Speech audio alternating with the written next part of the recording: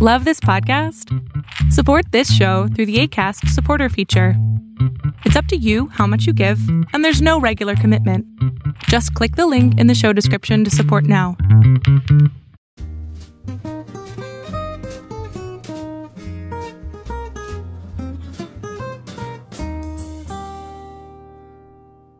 Hey friends, welcome to this bonus episode of the Tennis and Bagels podcast. This is recorded some 12 hours after the women's final took place in Melbourne at the Australian Open, where Aryna Sabalenka defeated Qinwen Zhang 6-3, 6-2 and defended her eight-hole title and just won her second Grand Slam title before she turned 25, which apparently was a thing that she wanted to do. So congratulations, Sabalenka. That was a really interesting, pretty dominant, actually, run to the title this year. This was also Zhang's first final at a Grand Slam level. She has pretty much had a bit of a breakthrough last year. Nobody really expected her to really win this match against Sabalenka for some reasons, because of the draw that she's had and because of the form that Sabalenka was really showing throughout this tournament. But it was still a bit of a match. You showed a few, good things from Zhang on her side of the net, and more of the same of Aryna Sabalenka, essentially just playing as well as she's ever played. Her serve stats were pretty good. They were not exceptional in a way, but it was very controlled. She really played within herself. She's won 84% of her first serves throughout this match. She only served 67%, which is actually kind of pretty high off first serve, but Zhang, on the other hand, served a little bit less, like at 53%, won 74% of her first serves. It was an okay match. I think he showed a bit of flashes of brilliances from Zhang's side. I think she really tried a little bit to play over herself and she tried to go for way too many lines all the time. I think she tried to be overly aggressive at some points. Of course, Sabalenka really forced the issue. She really got a lot of good forced errors that allowed her to get the breaks and stay ahead. And just overall, throughout the entire match, basically played flawlessly. She played, calmly. She kind of believed in herself. She never really had a belief that she wasn't really going to win this match. Even at the last game of the match, when it was 5-2 and Sabalenka had a triple match point, that was pretty much the only time that she kind of let her level drop a little bit. All the rushes that come in with, being a point away from winning another Grand Slam title. I can only imagine what this feels like, but, it's definitely something that is known that, closing a match, especially like this, is not an easy feat. And I think she hit like 2 unforced errors, and then I think Zhang hit a drop shot winner to save one of those match points, I believe. So yeah, it was a good game. I think it showed good things from both sides of the net. I think Sabalenka, kind of kept herself, together to really close this one out. She didn't really want to lose that game. She faced a break point after being 40-love up, but then Zhang couldn't really convert, but also because Sabalenka hit, I believe, an ace out wide, and then from then on, it was just to victory. I think this is really good for Sabalenka in general, because she has had problems in the past about closing matches, closing difficult matches, closing matches that she should have won, but then and I'm pretty much looking at that Roland Garros semifinal she played against Karolina Muchova last year. I think this could do wonders, being a multiple-time Grand Slam champion, played within herself, really understood that she didn't really need to be going for every shot, for every line, for all the winners, played extremely aggressive, don't get me wrong, but she didn't really overplay it, which I think is the most important part in that regard.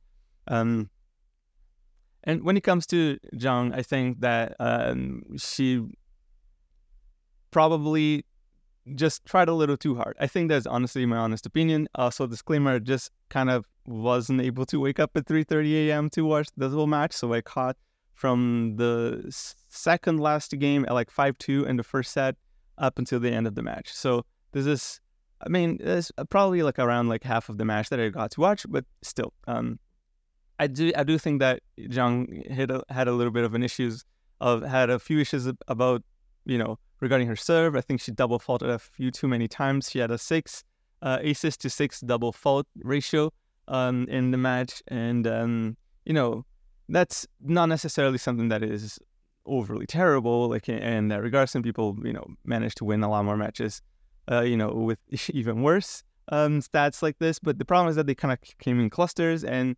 Zhang would double fault like 2-3 times in a row. And that didn't make her games any easier.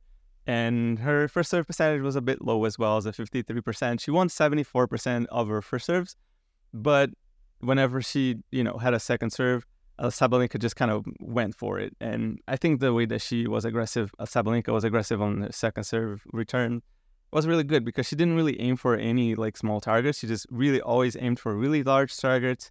But she also just injected a lot of pace, took it ball really early, and I think that kind of just worked wonders for her. So yeah, it's going to be very interesting to see like what her season goes on. For now, I think that this, as I said, this slam title should give Sabalenka even more confidence than I guess we thought that she had gained last year to win, more majors throughout the year. I think she's on the course to maybe become number one again this year and maybe win another Grand Slam title. Why not? But also worth mentioning that I think Sabalenka has reached at least the semifinals in every Grand Slam since US Open 2022. So that's pretty huge.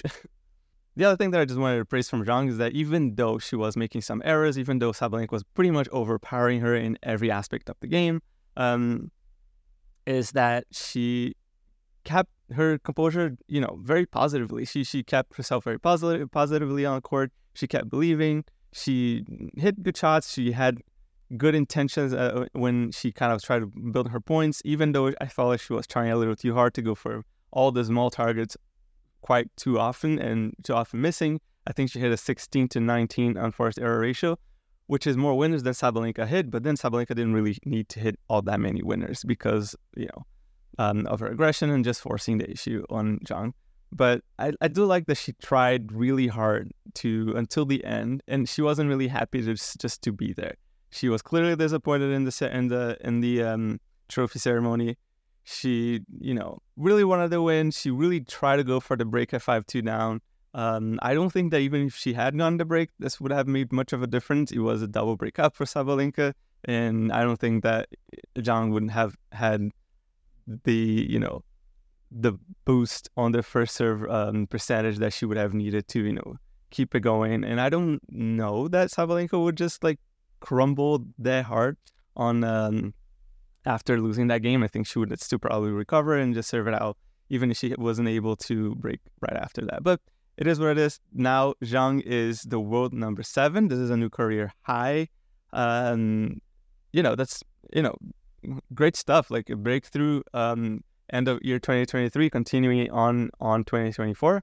This is great. I think that we are on to see really good tennis from Zhang from now on over 2024. And yeah, that's about it. I think that early to say how any season is going to go, but the signs from just this tournament and from the tail end October 2023 are very good. I think Zhang is a player that you kind of need to keep an eye on. On other news, we have Rohan Bopanna and Matthew Abdan, who won the Australian Open title. This is special because now Rohan Bopanna is the oldest first-time world number 1 at 43 years old. I believe this should be women's or men combined. I don't think that anybody would have done this. Like it's incredible. It's an achievement. Also, this is also his first men's doubles title, which he adds on to the title that he won in Roland Garros in the mixed doubles with Canadian Gabby Dabrowski. So yeah, Gabby Dabrowski is part of Rohan Bopanna's history, and at that point, so yeah, like wow, what a story of resilience and just never giving up. And I think this is all sports is about. And I think doubles is a really great platform for this because it allows them to have their careers span a longer time. Bopanna has also become the oldest major champion. I think that they obviously would have meant this like in the singles and the men's and the women's category. I don't think they count mixed doubles categories here. 2017 he would have been 7 years there, 36 years old. So yeah, that wouldn't necessarily make him the oldest Grand Slam champion in that regard. But if you're discounting mixed doubles altogether, that's what it is. And a bit of a fun fact as well, like from Ebden, whose story gets a little bit like under the radar because of all the incredible achievements, obviously from Rohan Bopanna, is that now that he's won, it's now 3 straight years that an Australian man has won the title, the AO title in men's doubles. And that's the first time that this happened since 1984, when Bopanna was actually 3 years old. So yeah, it's been quite the time for Australian men's doubles, I guess. I don't really know what that truly would mean for them over the long run. It probably is a bit of a renaissance, like in terms of Australian tennis. Now we had Ash Barty doing all the things that she did, and Alex de Minaur also, reaching the top 10 for the first time and playing really great tennis. He got to the quarterfinals of the Australian Open. So yeah, maybe there is something brewing in the Australian tennis scene that we'll be able to see further down the line over the next few years. And just one last note of something that also happened. I'm not sure if it was this Saturday or it happened over on Friday as well, but Diede de Groot, probably butcher her name, but the wheelchair tennis player from the Netherlands is on now a 14 major winning streak, which is absolutely insane. It's obviously like wheelchair tennis doesn't get as much, airtime. I think it's really fun to watch. I think it's a really great sport. I think it's, just great stories all over the place. Like it's you can't not admire these people, these athletes, for what they're doing. And yeah, I've tried once wheelchair tennis, and hitting the ball is not that difficult. You get used to it for a little bit, like very easily if you play tennis before. Problem is moving. Moving on a wheelchair is absolutely not something that I was able to do at all. It was like I was constantly like hurting myself, really, like as I try to like move on a wheelchair and just try to like reach for the ball. It was quite interesting, and obviously, as an able-bodied person, the urge of just jumping off of the chair and just kind of walking and running towards the ball was something that I kind of had at the very in the few first shots that I've played. But it was fun. It was a lot of fun.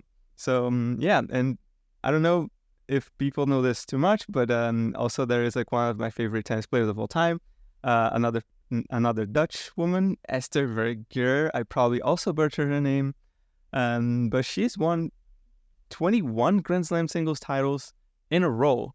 At a time, I don't think Wimbledon was holding women's singles. She also didn't win all of those Grand Slams consecutively, in the sense that she skipped one of those. She didn't play the Australian Open in 2010.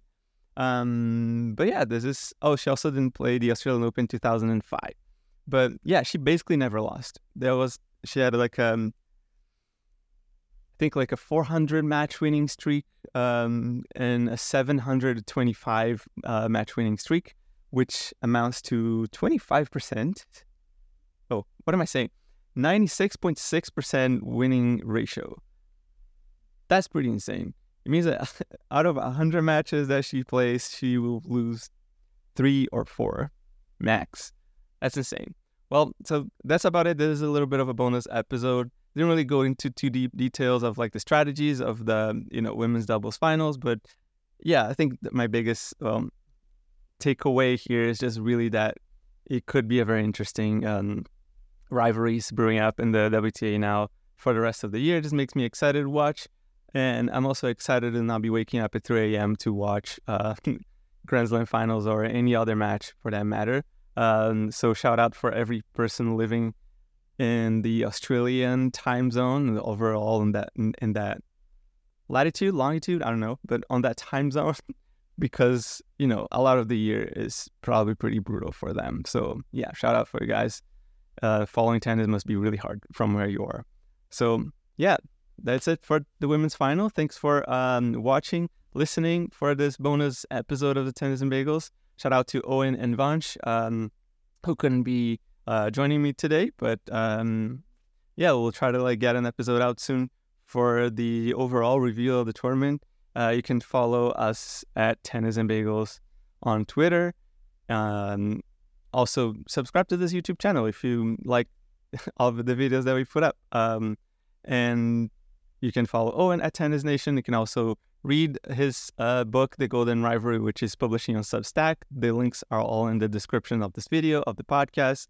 And you can also follow Vansh at VanshV2K on Twitter. He's kind of like the master of stats. So if you want to know a lot of like crazy parallels and stuff that you just never really thought that anybody even would know, he knows. So yeah, that's it. Like, enjoy the men's final tonight. And if you're watching this video later on, just tell us, what do you think about this women's final? And if you're watching this after the men's final, what did you think of this?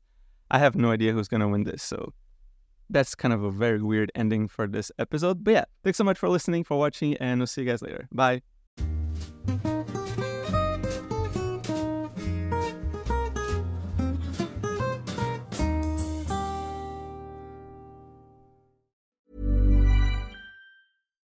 Botox Cosmetic, out of botulinum toxin A, FDA approved for over 20 years. So, talk to your specialist to see if Botox Cosmetic is right for you.